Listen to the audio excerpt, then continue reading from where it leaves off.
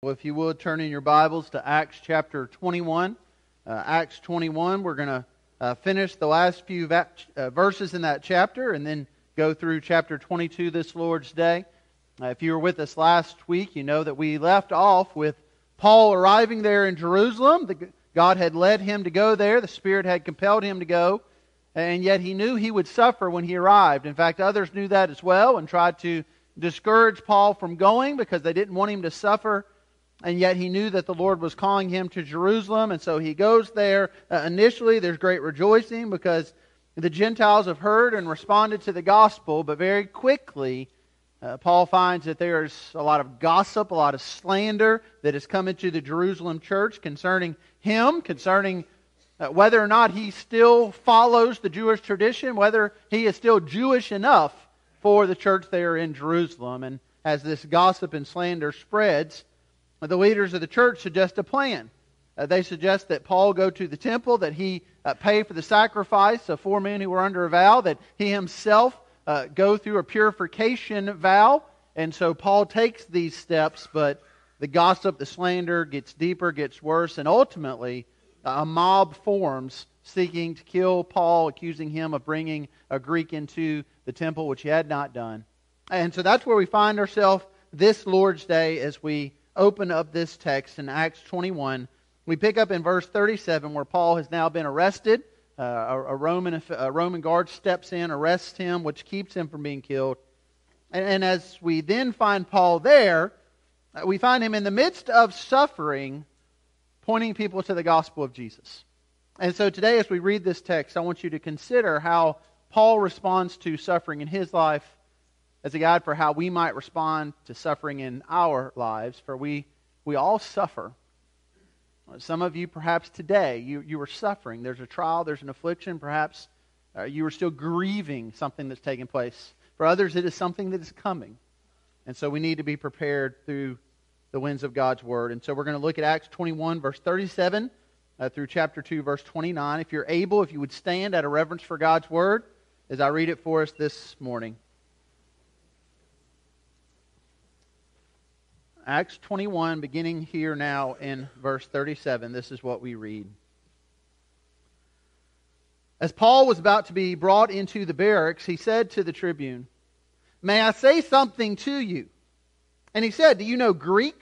Are you not the Egyptian then who recently stirred up a revolt and led the 4,000 men of the assassins out into the wilderness?" Paul replied, "I am a Jew from Tarsus of Cilicia, a citizen of no obscure city. I beg you, permit me to speak to the people."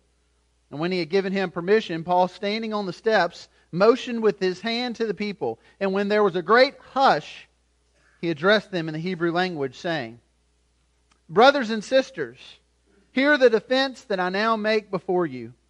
And when they heard that he was addressing them in the Hebrew language, they became even more quiet. And he said, "I am a Jew, born in Tarsus of Cilicia, brought up in this city, educated at the feet of Gamaliel, according to the strict manner of the law of our fathers, being zealous for God, as all of you are this day.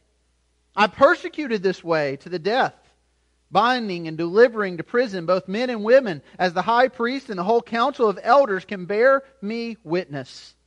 From them I received letters to the brothers, and I journeyed toward Damascus, to take those also who were there and bring them in bonds to Jerusalem to be punished.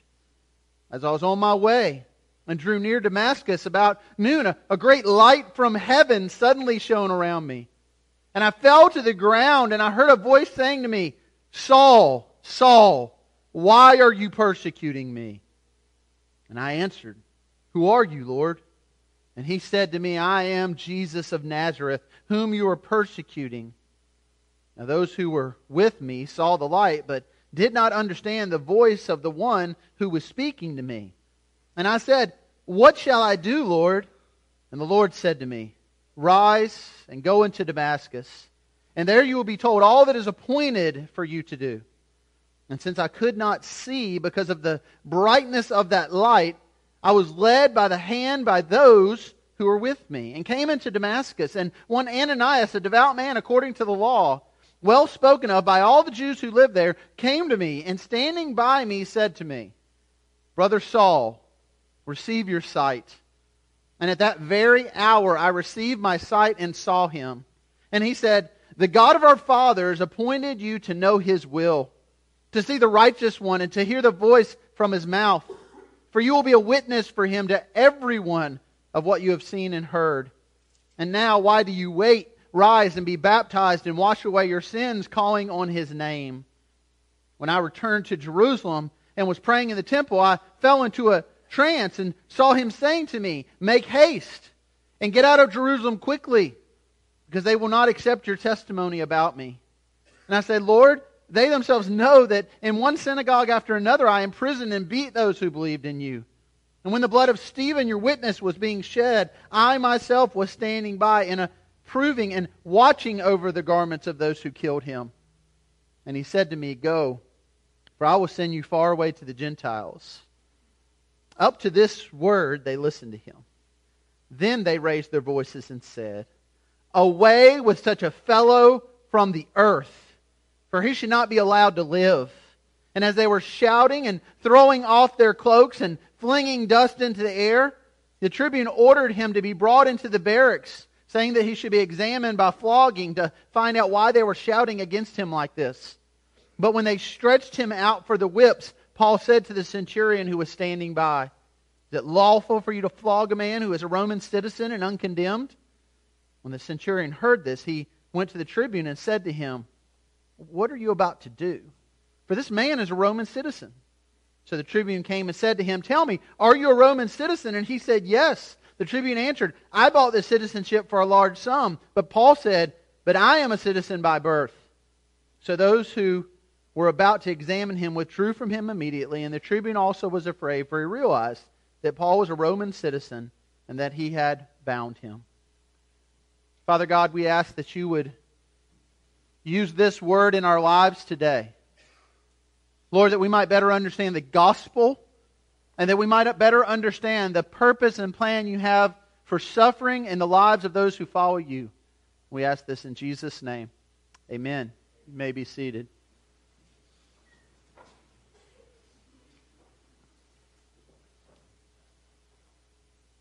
I recently was driving by myself in the car and decided that I would stop there on the radio as I was turning the dial and listen to what I knew I would not agree with. It was a popular prosperity teacher who was teaching about the health and wealth that comes to those who truly believe. And as he started to preach, I started to experience road rage. Because the gospel he was preaching was a very false gospel. His gospel was basically this: if you believe enough, if you have enough faith, then God will just pour out blessings into your life.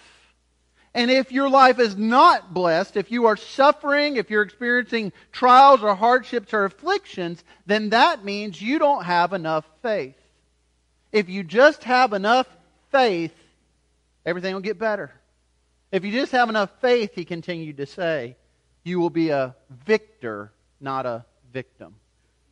And as he continued in his false gospel claims, I considered, I wonder what this prosperity preacher would have to say to the Apostle Paul.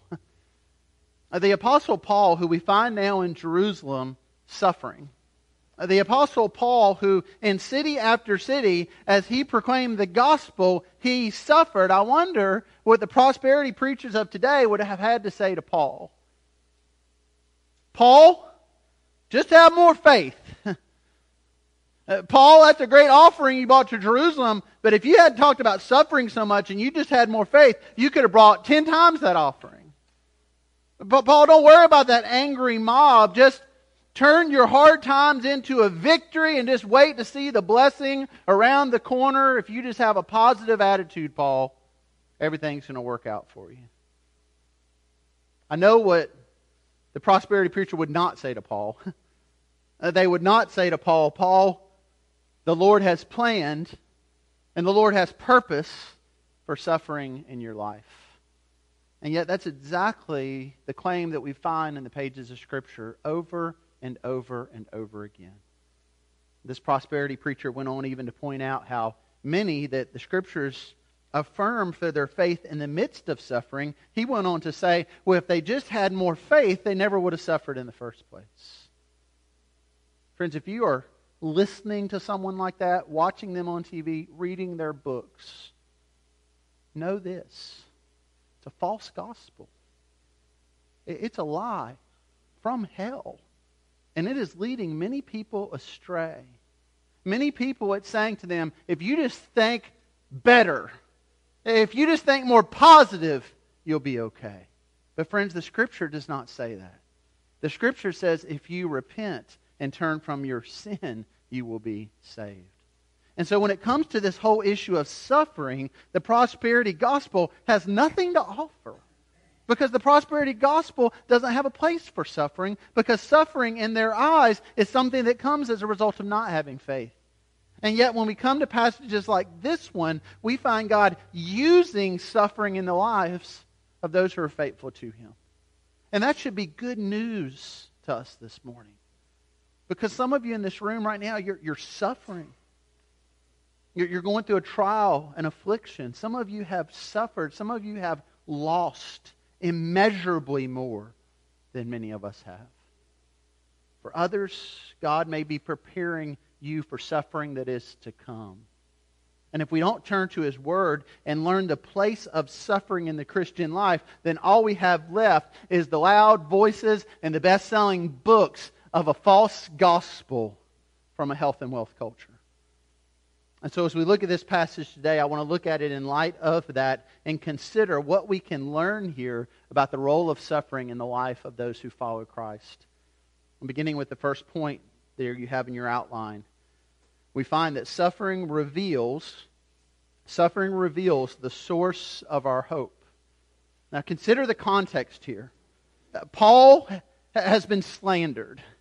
There's much gossip about Paul. Paul's not as Jewish as he once was. Paul doesn't follow the teachings of Moses anymore. Paul is teaching people to abandon their Jewish tradition. And all this gossip and all this slander has gone before him into Jerusalem. And so he is going to the temple under the suggestion of the leaders in the Jerusalem church, thinking somehow he can fix this by showing that he still observes some of this Jewish tradition. But what happens when he goes there? People begin to shout out to him. People begin to slander him. People begin to gossip about him again. They tell him he brought a Gentile into the Jewish temple, which was a huge issue. Now Luke points out to us that he didn't. This one that they say he brought, Trophimus, was a Gentile. He was a Greek. Paul had been in town with him. He hadn't been at the temple with him. And so now this accusation is brought forward. And Paul stands up in verse 1 of chapter 22. And he says, "Brothers and fathers, hear the defense that I now make before you." Now think about that for a moment. Paul has been lied about. Paul has been slandered. And Paul steps up to address those who have lied about him and says, "Let me offer a defense." What would you assume then that Paul was going to talk about? If someone slanders you, if someone lies about you, and then you have an opportunity to address those who've heard that lie, and you stand up to address them, well, what naturally are you probably going to speak about? Chances are you're going to defend yourself. And chances are you're going to tell them the truth. Chances are you're going to point out, no, that's slander, that's gossip, that's a lie. Let me tell you what really happened. But notice that's not what Paul does here. And we should ask ourselves, why? Because that's really what we would do, isn't it? After I'd been at Bloomfield for just a few months, I had the opportunity to sit down and have lunch with Brother Mark Terry. Many of you know Brother Mark from his time here at Bloomfield. He was the pastor here for about 5 years, long enough to get his name on a quilt. And so he then went overseas and was serving overseas until just recently. He's back in the States now. But as I was having lunch with Brother Mark, we were talking about Bloomfield, and he was asking me questions, and I remember him looking up at me with a grin, and he said, "Well, have you been Bloomfielded yet?" I wasn't sure what that was, so I was pretty sure I hadn't been. Wasn't sure the difference between Bloomfielded or Chaplined or Fairfielded or anything else, but I said, "I'm not sure, what do you mean by that?" And so he went on to tell me about several occasions when he had been here in those 5 years where something got misunderstood, something got miscommunicated, And as we talked about last week, then the gossip chain started.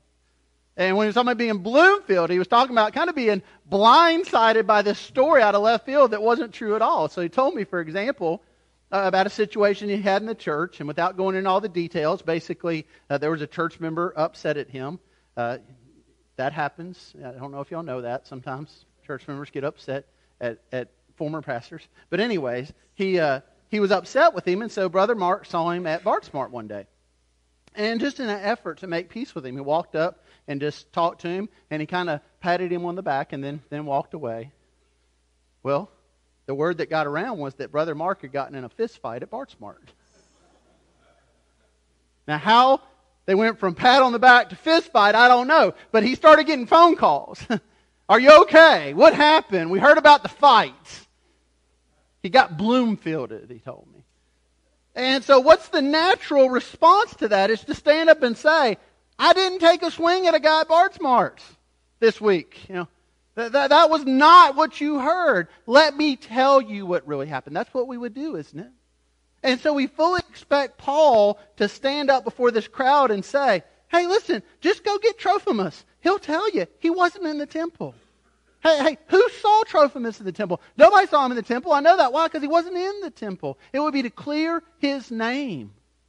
And yet, notice what Paul does. He doesn't even mention Trophimus. He doesn't make an attempt to clear his name. Paul, in the midst of his suffering, is focusing on his suffering as an opportunity to share the gospel.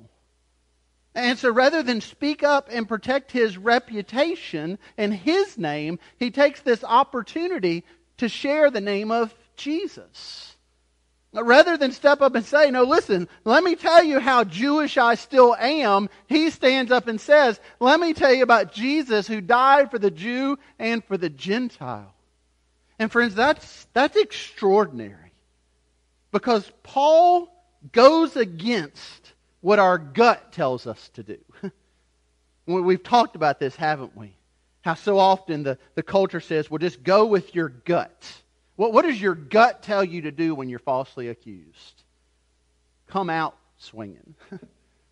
And not only defend yourself, but just take down the one who falsely accused you. Well, not only did I not do that or say that, let me tell you about your source. But notice what Paul does here. He takes his suffering and his affliction and he uses it as an opportunity to tell others about Jesus. Okay, here's the point. When you go through something hard, when the carpet's just pulled out from under you, people stop and they notice and they pay attention to you. And so in that moment, what you can do with that is you can either say, look at me. Help me. Let's talk about me. Or in that moment, in that opportunity, you can point them to someone else. And that's what Paul's doing here. He's using his suffering as an opportunity to point people to Jesus. And I believe that's what God's Word calls us to do as well. Pastor Chuck Swindoll, some of you know that name, pastor for years, written many books. He shared a story along these lines a number of years ago in one of his books titled The Darkness and the Dawn. And in it, he told the story about a physician there in Texas that he knew, and a patient of that physician. The patient was named Edith Burns. And he talked about how this doctor would share how Edith was such a delight and just had this great countenance and was always smiling. And something unique about her is the way she would introduce herself. She would always go up to people and say, hello, my name is Edith Burns. Do you believe in Easter? It didn't matter if it was the Easter season or not. That's the way she would introduce herself. Why? Because suddenly she would be in a gospel conversation with people. And she would tell people about Jesus and the resurrection. That was what she did with everyone she talked to. So this doctor shared with Dr. Swindoll how he'd go into his lobby and there she was talking to another nurse, talking to another patient. Hello, my name's Edith Burns. Do you believe in Easter? He shared about how hard it was for this doctor one day to sit down with Edith and tell her some really just terrible news. Had to tell Edith that she had cancer, that the cancer had spread through most of her body, and apart from a miracle, that she was going to die within a few months. He recounted how Edith received that news. She just kept smiling. And so the doctor tried to comfort her and say, well, Edith, that there might be some medication, there might be something we can do. And she just said, Doctor, I'm fine. I've been telling people about Easter for so long now. Now I get to go be with my resurrected Savior. Now I get to go experience Easter for all of eternity. And so this news did not come to Edith as a discouragement. It fueled her passion to tell others about the gospel in the brief time she had left on this earth. Swindoll went on to share how soon after that she was hospitalized, and every nurse, every attendant, every person who came into her room, whether they were delivering a meal or checking her blood pressure, she would say the same thing. Hello, my name is Edith Burns. Do you believe in Easter? And she would share the gospel. And he talked about how there was one nurse, though, that was very hardened towards Edith. A woman named Phyllis Cross. She was a nurse, and she had experienced and seen so much pain and suffering in people's lives that she didn't really want to have anything to do with those who profess faith in Christ. And so she was civil with Edith, but she didn't want to have anything to do with her faith. And so Edith saw this, and she would often say to her, Phyllis, I've asked the Lord not to take me home until you've placed your faith in Christ. Phyllis said to her, well, Edith, you're going to live a long life then, because I'm not doing it. But over time, as she witnessed Edith's witness in the midst of suffering and pain, God began to soften her heart until one day she went to Edith and said, Edith, I have a question for you. You always introduce yourself to everyone saying, my name is Edith Burns, do you believe in Easter? But Edith, you've never asked me that question. Edith said, well, Phyllis, the reason I didn't is because I sensed the Lord and His Spirit just telling me not to ask, not to talk about it until you were ready. And so let me talk to you about it now. And she opened up the Word and she shared the gospel with her. And this nurse with this hardened heart repented and placed her faith in Jesus. A few days later, she walks into the room, and there was Edith. She had passed away. Laying in her hands was her Bible. Turn to John chapter 14, to this passage. In my Father's house are many mansions. If it were not so, I would have told you. I go to prepare a place for you. And if I go and prepare a place for you, I will come again and receive you unto myself, that where I am, there you may also be. Swindoll recounted how Phyllis then folded up that Bible, walked out to the desk where there was a new nurse on call, and said to that nurse, my name is Phyllis Cross. Do you believe in Easter? See, what Edith taught her, and what Edith is still teaching us, is that our suffering is an opportunity to focus people on the gospel of Jesus. Because when we're at the award banquet and we say, well, I just want to thank God, or we're in the end zone and we've scored the game-winning touchdown, well, I just want to thank God. That's a whole different thing when we're laying in a bed dying of cancer and we say, I just want to thank God. God in His goodness gives us that opportunity. And God in His goodness helps us to see in that opportunity where our hope truly lies. And you find out real quick when someone's suffering where their hope truly lies. We also see God using suffering in our lives in the following way. Point 2, suffering exposes what we believe. God uses suffering to expose very quickly what it is we believe, specifically what we believe about suffering and about God and about God's sovereignty over these things. Because here's the temptation. When we suffer and when awful things happen, we are tempted to believe that somehow those things are outside of God's control. And so here's God. He's got control of all these things. So we get the touchdown. Oh, thank you, God. We win the award. Oh, thank you, God. But somehow we think, or we're tempted to think, that suffering's just kind of floating out there in the atmosphere outside of the reach of God. And so when it happens in our lives, well, God didn't have control over that. God must have been surprised by that, just like we were. See, it's easier to view it that way than to wrestle with the truth of Scripture, which is God is sovereign over all things. And God sovereignly brings suffering into our lives for His purposes. See, what Paul goes on to communicate to this crowd as he shares his testimony, rather than defending himself, he defends the truth of the gospel, and he makes it real clear. The call to the gospel is a call to suffer. And he starts sharing, for example, about how he responded to the Lord. Now think about this for a second. Saul responds to the Lord, and what's the first thing that comes into his life? Blindness. He calls Jesus Lord, and now he's blind. Now think about that.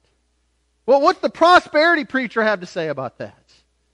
Prosperity preacher says, oh, you're blind? Well, come to me, and if you have enough faith, then you'll be able to see. Because God doesn't want you to be blind. He doesn't want you to be sick. He doesn't want you to be poor. What happens to Paul? Paul sees fine. He responds to the gospel, and now he's blind. And so the Lord tells him, oh, okay, you want to see again? Well, go see this guy Ananias, and you'll receive your sight. So great, Paul's going to receive his sight. But do you remember what the Lord told Ananias? Now, when Paul comes, make sure you tell him how much he's going to suffer for my name's sake. Think about that. You respond in faith to the gospel, and suddenly you lose your sight.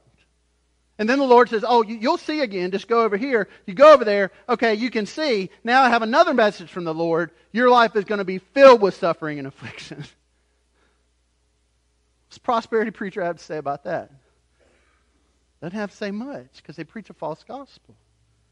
But what we see Paul doing here is responding to the true gospel and going on to share how the Christian life is a life of suffering. That the Christian life is a call to suffer.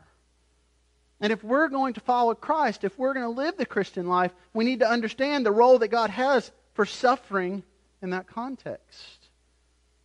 And we begin by seeing here that suffering is not proportional. That there's not a suffering meter that we're all born with. And so we're all going to suffer the same amount or suffer in the same ways. We're going to suffer in very different ways. And some of you, even now, you are overwhelmed by suffering in your life. It's not proportional. We need to understand something else. Suffering isn't something that we can just explain away in some cookie-cutter sort of way. Some little formula where we give a little bumper sticker and say, well, turn that frown upside down and you're okay now. It's all good. Once you understand everything, it's all good. Because sometimes, friends, we don't understand everything. Not this side of eternity. And we need to be careful about the counsel we give others when we start to say things like that to them. Well, it'll all make sense pretty soon. Sometimes it doesn't make any sense. You might remember a little over 10 years ago, pastor in Indiana, January 1st, he was driving past his church. He had his wife and his 3 young children with him. Wasn't a cloud in the sky, wasn't windy, wasn't stormy. On a 2-lane road, no other traffic, and as he's driving down the road, a dead tree falls over, lands on the car, kills him, his wife, and 2 of his 3 kids. How do you explain that? The little girl that lived was 4 years old. She's a teenager now. What do you say to her? What does the prosperity preacher say to her? If you have enough faith, you'll have victory. Victory over what? Mom and dad, brother and sister are in a grave. How do you explain that? How do you comfort somebody with that by trying to put that into a formula that, well, just around the corner, there's a blessing coming?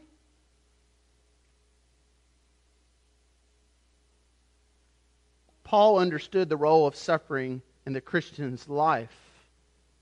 That it wasn't a formula. It wasn't a turn that frown upside down. It wasn't a look around the corner for a blessing.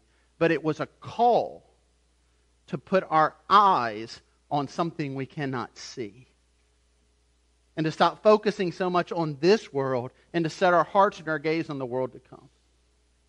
Listen to the words of one who suffered. Paul wrote this to the Corinthians, 2 Corinthians 4. So we do not lose heart. Now think about that. What is our temptation when we suffer? It's to lose heart. Paul says, don't do it. Don't lose heart. Here's why. Though our outer self is wasting away. Paul knew this. He's standing before that mob. They want to kill him. And he's not saying, well, there's a blessing around the corner. There's a victory that's coming.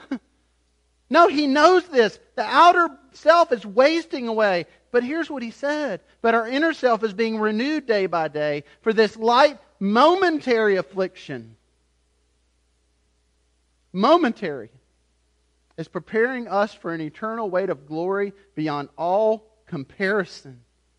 As we look not to the things that are seen, but the things that are unseen. For the things that are seen are transient, but the things that are unseen are eternal. And so what the gospel does is it calls you to do what doesn't make sense. Look at something you cannot see. And what your flesh response to suffering is to look to what you can see. But the gospel's clear. What you can see is transient, temporary, wasting away, fading, only for a moment. And what you can't see, but what you can gaze upon and put your hope in, is a new day's coming. Not here. There. And all affliction, all suffering, all disease, true health and wealth is found in a kingdom that is to come. And when we suffer, we find out real quick if our eyes are focused on the things of this world or focused on the things that are coming. And we find out real quick what we really believe about God. Friends, as you read God's Word, you will find that suffering is not some ambiguous category floating around out there that God has no control over. You'll find that God is sovereign over it, and He uses it for His good purposes. And you can't always see that. And you can't always understand that. But He calls you to trust in the gospel and to trust in Him in the midst of that. Paul knew what Jesus had said, John 16, that in this world you will have tribulation, but take heart, I've overcome the world. During my road rage listening to the false gospel prosperity preacher, he kept saying the word victory. Well, you'll have victory. If you have enough faith, you'll have victory. You won't suffer, you'll have victory. And so I thought, what does the Scripture say about victory? And the passage you find in the New Testament that says victory the most is 1 Corinthians 15. Do you know what it says about victory? But thanks be to God who gives us victory through our Lord Jesus Christ. And Paul describes how that victory is accomplished. It's accomplished through Jesus suffering and dying on the cross in our place that we might one day have life in Him. And he doesn't talk about victory in a temporal sense or in an earthly sense. He says victory comes through faith in Jesus, and victory comes one day in a new heaven and a new earth. And if you're putting your hope in this world and in all these prosperity sayings, blessing, victory, all these things now, you are setting yourself up for great disappointment. And the honest truth is, you're believing in a lesser gospel. Because the gospel in the Scripture is one of health and wealth that is to come. In a place where there is no more sickness and there is no more need and there is no more want. Where we're fully content and found in Jesus and we want for nothing else. You can't get more healthy or wealthy than that. And yet they want to tell us if our house is big enough, that's it. If you got enough digits in your bank account, there it is. The gospel says those things are transient, but thanks be to God who gives us victory in our Lord Jesus Christ. And so what we see God doing with Paul and what we see Him doing in our lives is this suffering. It's kind of like the mama bird pushing the baby bird out the nest. That suffering forces us then into growth in our walk with the Lord. And we have to decide in that moment, am I going to trust Him or am I not going to trust Him? But for those who will, point 3, we find this: suffering grows our faith in Christ. God does something when we suffer, something unique. He grows us in our faith because we're called as Christians to be conformed to the image of Christ and become more like Christ. And here's what the prosperity preacher misses. Jesus suffered. And we are called to follow Jesus in His sufferings. That's what the Bible says. The gospel doesn't say, trust Christ, follow Him, and you'll never suffer again. It says quite the opposite. 2 Peter 2:21, for to this you have been called, because Christ also suffered for you, leaving you an example so that you might follow in His steps. Do you hear that, Christian? Christ is our example. We are following His steps. That's not just turn the other cheek. That's also come and die. And Paul here follows in the steps of Jesus in a way that I don't know that any of us can fully comprehend, and I doubt any of us will ever experience.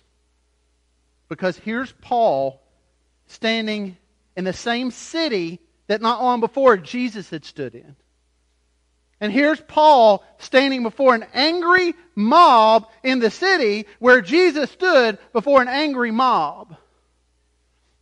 And the words they yelled to him are the words they yelled to Jesus. Verse 22, away with such a fellow from the earth, for he should not be allowed to live. Those echo the words that they yelled about Jesus in Luke 23. Away with such a man. And so here Paul is called to walk in the path of Jesus, to suffer like Jesus, that his faith might be more firmly rooted in Jesus. And so what we see happening with Paul is what we see happening in our own lives. God does something through suffering. I don't think He does any other way. And if you've suffered and you've sought to walk in faith through that suffering, then you know this. If you know C.S. Lewis's story, you know that he suffered and he would go on to write about that suffering. And here's something he noted about it. Pain insists on being attended to. God whispers to us in our pleasures. He speaks in our consciences. But He shouts in our pains. It is His megaphone to rouse a deaf world. And friends, what the gospel call is it's a call to wake up and to see that suffering has a place in the Christian life. And that me and no one else can come to you and in this pretty little formula say, well, you know what? You got this because you got this, and it's all going to produce this. But we are called to say, look to the cross. And when you suffer, immeasurably when you suffer, remember this, Romans 8, for I consider that the sufferings of this present time are not worth comparing to the glory that is be revealed to us. And so here we have Paul, who towards the end of this passage is able to speak up and say, listen, I'm a Roman. Can you really do this to me? And what happens? The beating stops. But it didn't stop for Jesus. It kept coming. And it drove Him to the cross where He endured more than we can possibly imagine. Why? So that we might have life. And so that in our suffering, we might consider what God's Word says to us. Do not lose heart. Though the outer self is wasting away, our inner self is being renewed day by day. For this light, momentary affliction is preparing us for an eternal weight of glory beyond all comparison. And as we look We look not to things that are seen, but to things that are unseen. For the things that are seen are transient, but the things that are unseen are eternal. If you would, pray with me. Father God, I pray that you might set all of our sights on that which is unseen. And Lord, the mystery here is how do you see something that you can't see? How do you look at something you can't see?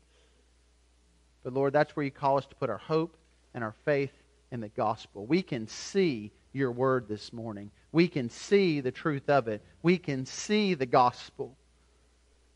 We can see how since Adam and Eve, we have been rebelling against you, but in your goodness and grace, you pursued us and you showed us mercy. You are showing your mercy right now to us now, right here in this room, to allow us to be here and to hear your word and not to be wiped off the face of the earth. The only one who can justly say, away with them, rid this earth of them, is you, Lord, because you're righteous and we're not. And yet, Lord, you poured out that wrath on one who knew no sin, that we might receive a righteousness we don't deserve, and that we might walk by faith. And so, Lord, help us this morning to walk by faith. Help us to trust in you. Help us to set our gaze on that which we cannot see. Help us, Lord, to turn our sights, our eyes from the things of this world, the disappointments of it, the hardships of it, the trials of it, the afflictions of it. And Lord, for those who today are suffering and are crying out to you, Lord, how much more? How much more, Lord? I don't think I can take anymore. Lord, would you do what only you can do? Would you help them to see that it is for a moment, but one day glory comes. Lord, would you do this work on us through the power of the Spirit, we ask in Jesus' name. Amen.